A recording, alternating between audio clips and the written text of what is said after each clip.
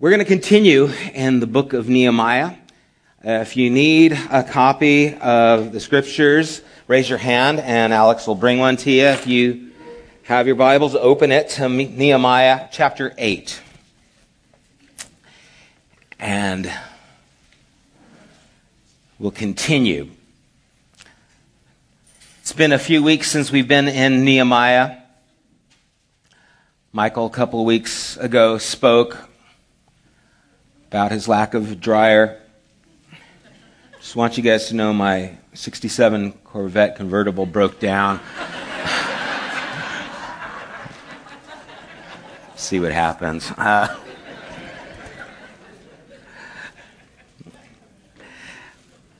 Just kidding. And last week we talked a little bit about our return from Haiti and some of the things that happened there. But as we continue in the book of Nehemiah, remember that Israel has been dispersed for a number of years. They had been conquered by the Babylonians, the Persians, and Nehemiah was a cupbearer for King Artaxerxes, and he heard that the city of Jerusalem was in ruins. The walls were broken down, the gates were burned with fire, that the people were scattered and in danger, in peril, because there was no city wall protecting them. And so he was impressed, and it moved him so much that he stepped out and, in spite of his fear, asked the king if he could take a leave. And not only did he get the leave of absence to go and work on the wall, but he also got materials and an escort. And it says that God's hand was upon him. We talked about the need to step into those areas that are uncomfortable, that we maybe even fear. That's the point many times, that point of sacrifice where God does meet us and do a work within our lives. We also saw that as the work continued, there was opposition, and we shouldn't expect life to go by smoothly when we're trying to make a difference in the world around us, that there is indeed going to be opposition. And in the last few chapters that we spoke about, in chapter 5 and in 6, or actually 4 and 5, we saw that there was opposition from Sanballat and Tobiah from without. And the opposition that came from without actually took their strength. That they were so much afraid that it took the strength out of them, and that Nehemiah had to rally them together and push forward. And we saw that in chapter 5 that there was opposition from their own brothers. And the opposition that came and took their strength from out was not even close to the opposition that came from their own brothers that took their very lives, the lives of their children, into servitude. And that Nehemiah challenged the people and said, you guys, you can't do this. This is wrong. We spoke about how important it is for us to deal correctly with one another as the family of God, and how there has been so much harm done in the name of Christianity that has marred the name of Christ. And I'm not going to go through all of chapter 6 or 7. Chapter 6 talks a lot about some more opposition that took place with Sanballat and Tobiah. And chapter 7 lists a bunch of the names of the people who came back. But I do want to look at chapter 6, verses 15 and 16 as we lead into chapter 8. Because in these verses it says, so the wall was completed on the 25th of Elul in 52 days. So first of all, as we get ready to go into chapter 8, recognize that the entire work that took place in only 52 days. That's incredible. It makes you wonder, why didn't it get taken care of sooner? Why did they wait so long for this wall to be completed? Well, it took so long because there was no one stepping into this role to unite them, and that was Nehemiah. And I can't overemphasize the importance that you play in the life of someone. The need there is for you to step into a role that makes a difference. If Nehemiah didn't step into this role, the walls would not have been built. When he did and he gathered the people, in only 52 days, they had the walls completed. In verse 16, it says, when all our enemies heard about this, all the surrounding nations were afraid and lost their self-confidence, because they realized that the work had been done with the help of our God. So we see the completion of the wall, and we see that where early on Nehemiah was afraid of the king and what he would do when he asked for that time off, afraid for his life, but he pushed forward in spite of his fear. We saw that the people were afraid because of the threats that were put upon them from their enemies, and they pushed on and completed the work. And because of their perseverance and them seeing this through, now the enemy is afraid. And they've lost their confidence. And isn't that where we want to get to? We want to get to that place where our fears are behind us, and those who are opposing us are the ones that need to be afraid. It's a great movie. It just seems like something that's what we want to see take place in these things. And in chapter 8, as we're going to start reading, we're going to see that as the people have now come together, they're going to start to worship and to celebrate. And as we start chapter 8, I want to ask you this, kind of get a little participation. When I say the word holy, what emotions come to mind? What words come to mind when you hear the word holy? Shout it out. Anyone? What? God? Fear? Jesus? Reverence?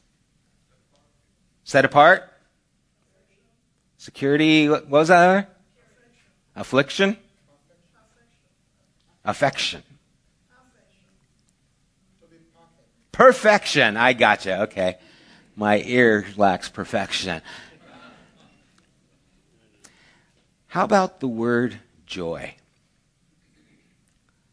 Because we're going to see that Nehemiah connects the word holy with the word joy. And for some reason, we seldom go there in that place. But let's start at verse 1, chapter 8, in the book of Nehemiah. When the 7th month came and the Israelites had settled in their towns, all the people came together as one in the square before the water gate. They told Ezra, the teacher of the law, to bring out the book of the law of Moses, which the Lord had commanded for Israel.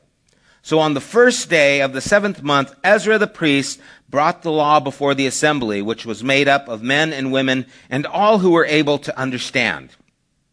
He read it aloud from daybreak till noon, as he faced the square before the water gate, in the presence of the men, women, and others who could understand. And all the people listened attentively to the book of the law. Ezra, the teacher of the law, stood on a high wooden platform built for the occasion. Beside him on his right stood this guy and these other people and a bunch of them. And then in verse 5, Ezra opened the book, and all the people could see him because he was standing above them. And as he opened it, the people stood up. Ezra praised the Lord, the great God, and the people lifted their hands and responded, Amen, Amen. Then they bowed down and worshiped the Lord with their faces to the ground. The Levites, Jeshua, Benai, Sherebiah, these other people, instructed the people in the law while the people were standing there. They read from the book of the law of God, making it clear and giving the meaning so that the people understood what was being read.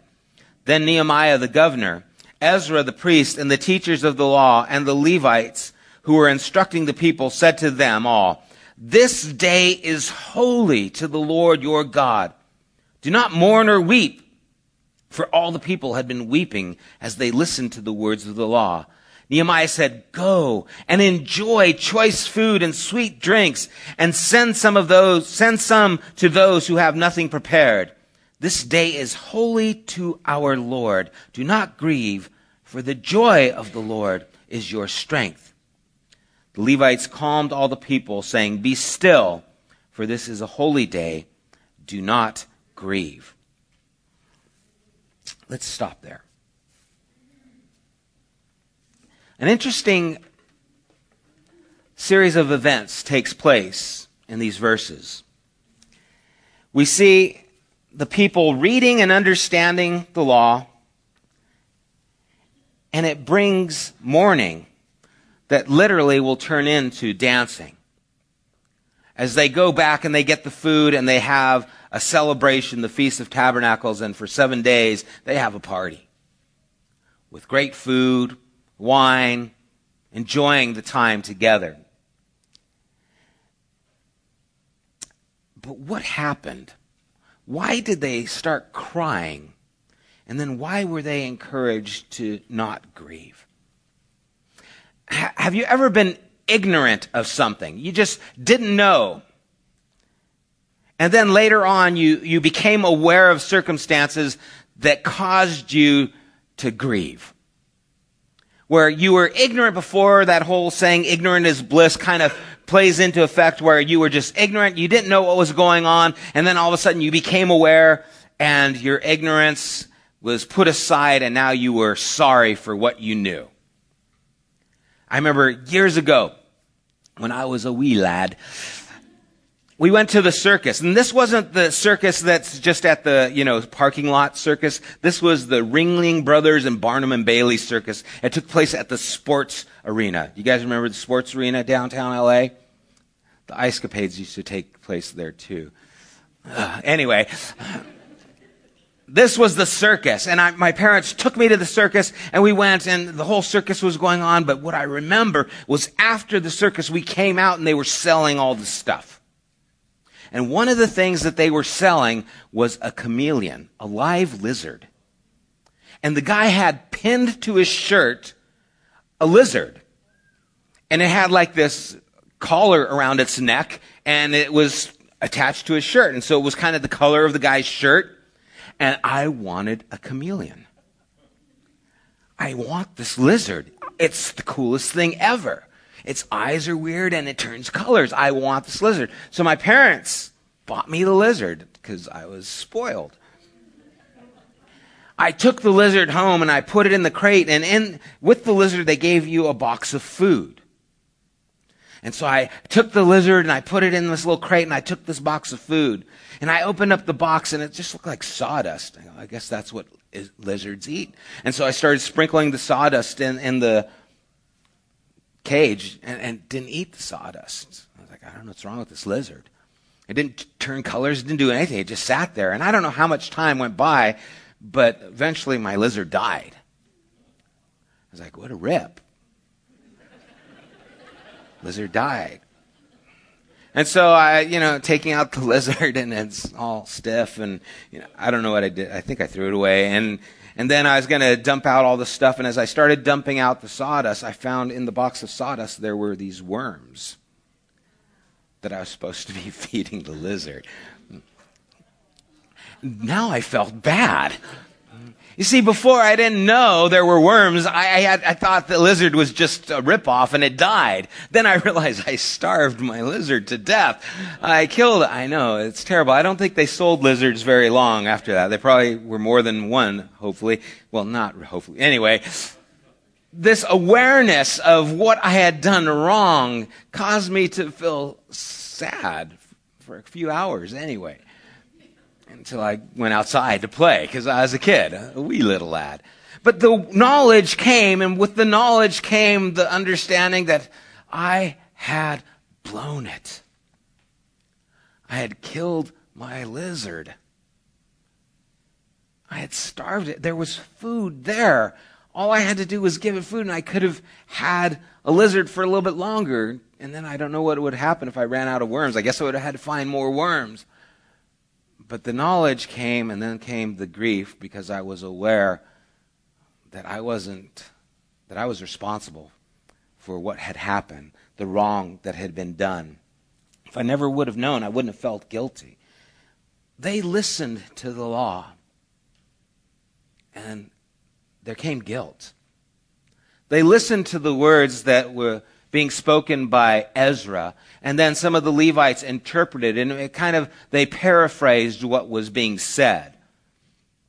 probably because it was being read in Hebrew and some of them spoke in different languages, so they had to be interpreted in a different language so that they could understand it. And let me just take this time to say, if you have a copy of the Scriptures that's hard for you to understand, get one that's easy. There are good translations out there that are easy to understand. Don't get stuck on, well, no, I have to stay close to the original as possible. It's being translated. It's not going to be the original. Who cares if it's close to the original if you don't understand it? Get a Bible that you understand so you can read it and get something from it. I'm using the New International Version, the New Translation. There's a lot, New Living Translations and there's a lot of good translations out there.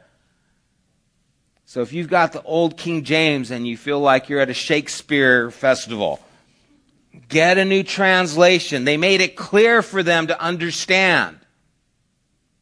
And as they were telling them these things, they heard the things and they realized they became responsible. The truth came out of their circumstances. And then they were aware of the guilt that was there. They listened and they felt guilt for a life that was being poorly lived. Have you ever been there? Have you ever become aware that you've made some mistakes and you're living a life that is poorly lived? I can raise both hands on that one.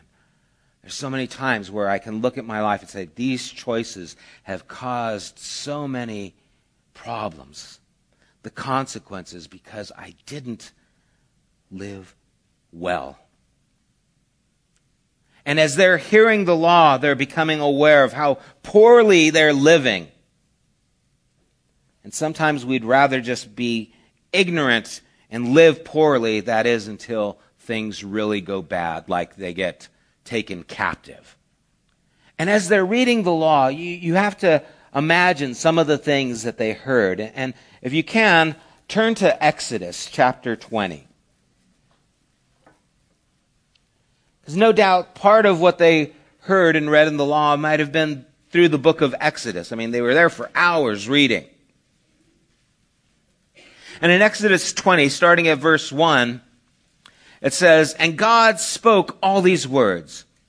And so imagine you're there. You've just rejoiced. The walls are built. You've been in captivity. For 50 years, you've been dispersed. And now you're finally here at home and you start hearing the things that God has said to you and to the people that belong to the nation of Israel. He says, "I am the Lord your God, who brought you out of Egypt, out of the land of slavery. You shall have no other gods before me.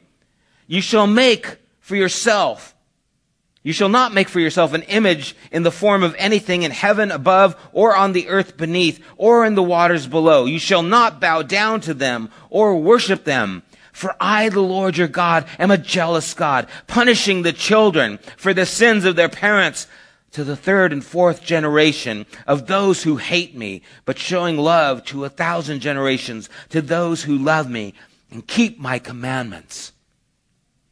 And you hear in the background someone starts weeping. What have I been doing? I've been in the land that's full of idolatry, and I've been bowing down to idols. And now I'm hearing that God is going to punish the children and the generations, and he will not have any idols before him. That was me. And so someone is there, and you hear weeping in the background as they realize, that was me. Verse 7, he goes, "You shall not misuse the name of the Lord your God, for the Lord will not hold anyone guiltless who misuses his name." And you hear more weeping. "Remember the Sabbath day to keeping it holy. 6 days you shall labor and do all your work, but on the seventh day is a Sabbath to the Lord your God. On it you shall not do any work, neither you nor your son or daughter, nor your male or female servant, nor your animals, nor any foreigner residing in your towns. For in 6 days the Lord made the heavens and the earth, the sea, and all that is in them. But he rested on the seventh day. Therefore the Lord blessed the Sabbath day and made it holy. And people are aware, I haven't been keeping it holy. I've been ignoring the Sabbath day. We've all just been working whenever we want. And so you hear more weeping. Honor your father and your mother, so that you may live long in the land the Lord your God has given you. They weren't living in the land for 50 years. They were scattered. And they hear these words and they realize, we left the truth of God, and it brought terrible consequences. It brought us into bondage, into captivity. Goes on, you shall not murder, you shall not commit adultery, you shall not steal, you shall not give false testimony against your neighbor. You shall not cover your neighbor's house. You shall not covet your neighbor's wife, or his male or female servant, or his ox, donkey, or anything that belongs to your neighbor. And the people are hearing the law, and they're hearing the truths of God, and it's breaking their heart because they are becoming aware of how far they have fallen. They are becoming aware of the mistakes that they have made. They have been outcast. And they come to the realization that the reason they have been outcast from their homes for the last 50 years, it's their own fault. They just opened up and now they found the worm that's in the box, and they realized this is our fault. And the realization of the pain that has befallen them causes them to weep. It causes them to cry. You know, sometimes it takes difficult circumstances to open our eyes. There's a saying that people won't change until the pain of remaining the same exceeds the pain of the change. People don't want to change until it gets too difficult, until the slavery is oppressing them, until there's sickness in their body, until they find themselves out on the street, until the circumstances change and it's unbearable, and all of a sudden they say, oh God, what have I done? Where am I? Because the pain forces them to want to change. And the people are now aware of the pain that they've been living in. And there is a mourning. There is a grieving. There is a desire to want to change. We could go around the room and hear story after story of how pain has changed our lives, of how circumstances have pushed us to a place of change. Some people just have to learn the hard way. And we find ourselves many times in a place where we're being pressed, and pressed where we give up and we say, I can't take any more. I need to change. And the people hear what they're supposed to be, where they're supposed to go, and they desire to change.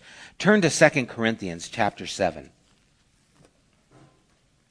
Paul talks about how this change takes place and how there is a sorrow that brings about a change. In 2 Corinthians chapter 7, starting at verse 10, he says, godly sorrow brings repentance that leads to salvation and leaves no regret, but worldly sorrow brings death. See what this godly sorrow has produced in you? What earnestness, what eagerness to clear yourselves, what indignation, what alarm, what longing, what concerns, what readiness to see justice done?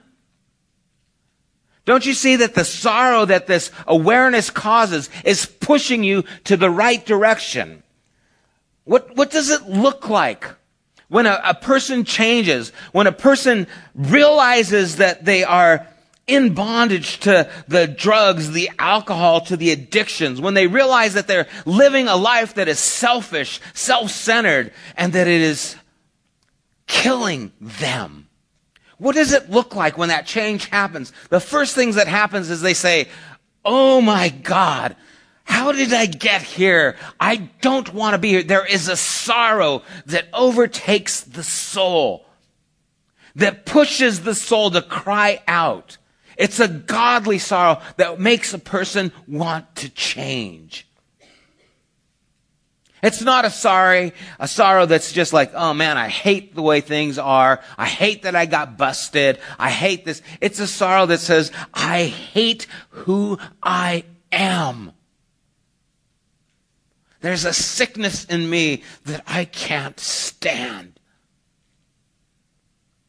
And I want to make a change." And you see, Nehemiah is helping them to move to this place. It first began with a recognition. Do you see where you're wrong? "Oh, the law is telling me that I was supposed to not give in to any graven images, but I did. The law tells me that I'm supposed to do these things. I didn't do it." Or maybe it's Christ that says I'm to seek first the kingdom of heaven and his righteousness, and I haven't been. I'm supposed to love the Lord God with all my heart, soul, mind, and strength, and I haven't been. And there's a recognition that takes place, and with that recognition, there comes a sorrow. But that sorrow is a transition. It's not meant for you to camp there. It's meant for you to be aware so that you could move forward. And you see, Nehemiah is helping them to turn from a condemnation to a liberation. This isn't a condemnation of your life, of what has happened in the past. What this is freeing you to a future that lies ahead. This isn't, "You blew it, it's over." This is, that's the wrong way, but the right way is in front of you. You can now make choices that are going to be liberating, that won't bring you into bondage. You can now live a life that is freeing. You can now live a life that is empowered by the love and grace of God. You can now live a life that will bring unity to your family, will bring wholeness to your soul. You can live a life that is divine, ordained by God, because you were created in his image. And so the morning comes, but it doesn't stay. It's there because of the recognition, but then the recognition takes our eyes and moves it forward. Some of you are living in condemnation of your past.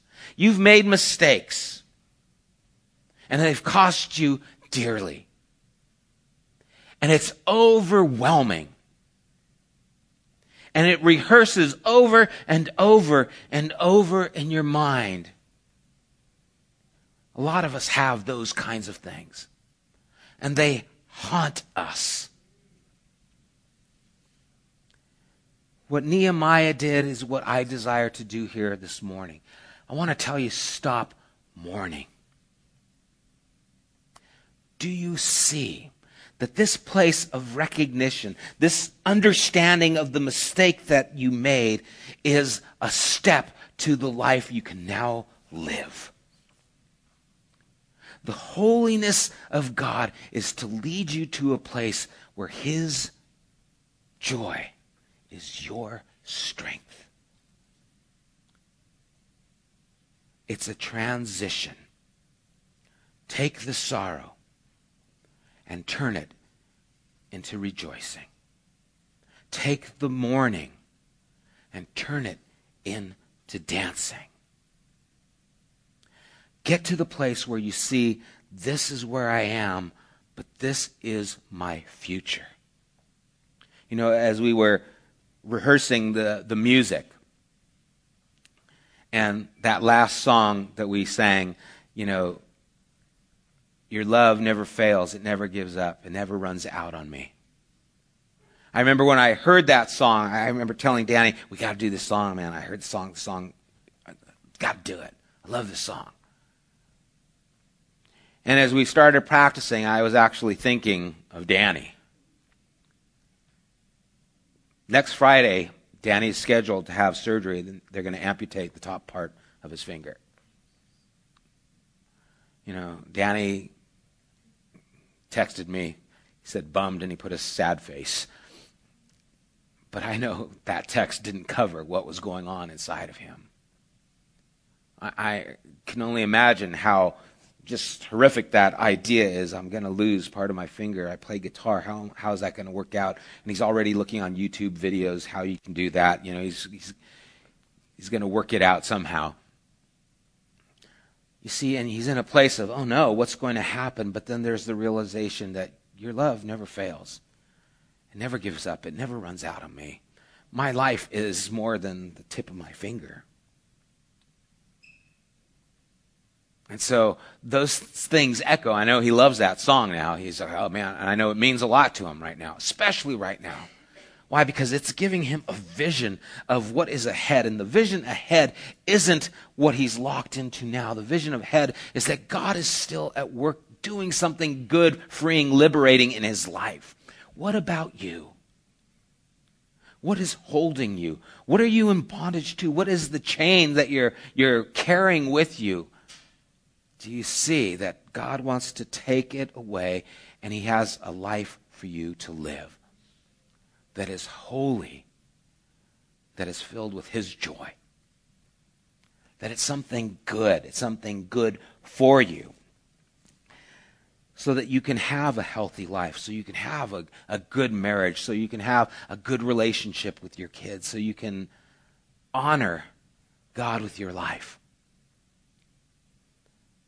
That you can be whole, that you can be free from the things that are dragging you down, that you can make wise decisions in how you move forward in your future.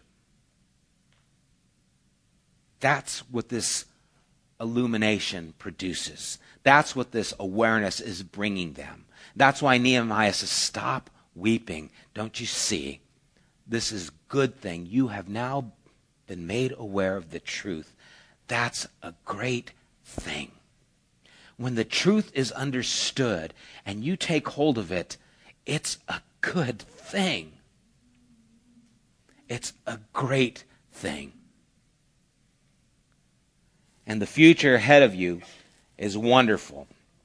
Turn to James.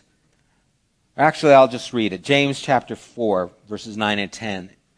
James says, grieve, mourn, and wail. Change your laughter to mourning and your joy to gloom. Humble yourself before the Lord, and he will lift you up. I'm afraid that there's some of us, before we can get to that place of joy, we need to get to the place where we do weep. There might be some of you here who are just like, I haven't hit bottom yet. I'm still going to go on the way I'm going. I don't want to change. I want to do things my way. I'm not sold on this Jesus thing, this living for God thing. I'm not sure what it looks like, but I don't think I want it. And I can't convince you to take it. That has to be your decision. You have to see that God has a good plan for your life. If God created you, he knows how to create you right. He knows what's best for you. But how long will you have to fall before you weep, before you mourn, before you wail? See, some of us need to get to that place. Karina and I, on the way over here this morning, saw a friend. He's living on the streets, has a problem with drinking. He's had a problem for years, and we've tried to help him get out of the streets. We've taken to rehabilitation centers. We've walked with him and taken him there, but he's left, and he still ends up on the street. And he was walking this morning at about 8 o'clock this morning. He had a 6-pack of beer that he just bought, and you could tell he was wasted. And your heart breaks, and you think, what does it take? How long can you live like that? And your heart breaks, especially for those that you love, when you see them just making destructive decisions and causing more harm. And it's like, what does it take? Well, it's going to take them weeping, mourning, wailing. It's going to take it. It's only going to change when they say, I don't want it anymore, and they're sick of it. When that happens, then the light comes through. And you can't force that to happen to anybody. People don't like it when you tell them your life's a mess, if they don't think it is. It doesn't matter where they're at. They could be on the street and you say, your life's a mess. Well, it's my life. But you see, some of you might be at that place where it's time to weep. It's time to mourn. It's time to be broken. And if you do that, the Lord is the one who will lift you up, because the reverse of what happens when you do mourn, when you do surrender, is what takes place in Psalm 30, verse 10. You turned my wailing into dancing. You removed my sackcloth and clothed me with joy, that my heart may sing your praises and not be silent. Lord, my God, I will praise you forever. See, the great news and what I love about chapter 8 in Nehemiah is it is a holy moment. This is a holy moment. This is sacred. That's why I asked you at the beginning, what do you think of when you think of holy, perfection, God? All these things were coming up. What is Nehemiah? He says, holiness leads to joy. That's not what I had in mind. Holiness, sacred, that's kind of like religious, somber, sad. Shh, this is a holy moment here. Everyone quiet. But the picture I get from Nehemiah is, this is a holy moment, I don't dance, so. This is a holy moment because your eyes are open to the truth, and the truth will set you free. It'll turn your mourning into dancing. It'll take your weeping and then turn it into laughing. Laughing. That's a new word. Start my own language here, because this one doesn't have enough words. And you see, what God wants to do is make us aware of our condition so that we will recognize His love, mercy, goodness, and say, you know what, God? You do know what's right. You do know what's best. And what you desire for me is joy. God is not here to rain on your parade. God is not here to steal your fun. God created you to be the most creative, imaginative. You have no idea the potential that is within you to do the things that you could not imagine. I believe that within each one of us is the ability to change the world around us if we would just tap into what God has put within us. We are satisfied way too easy.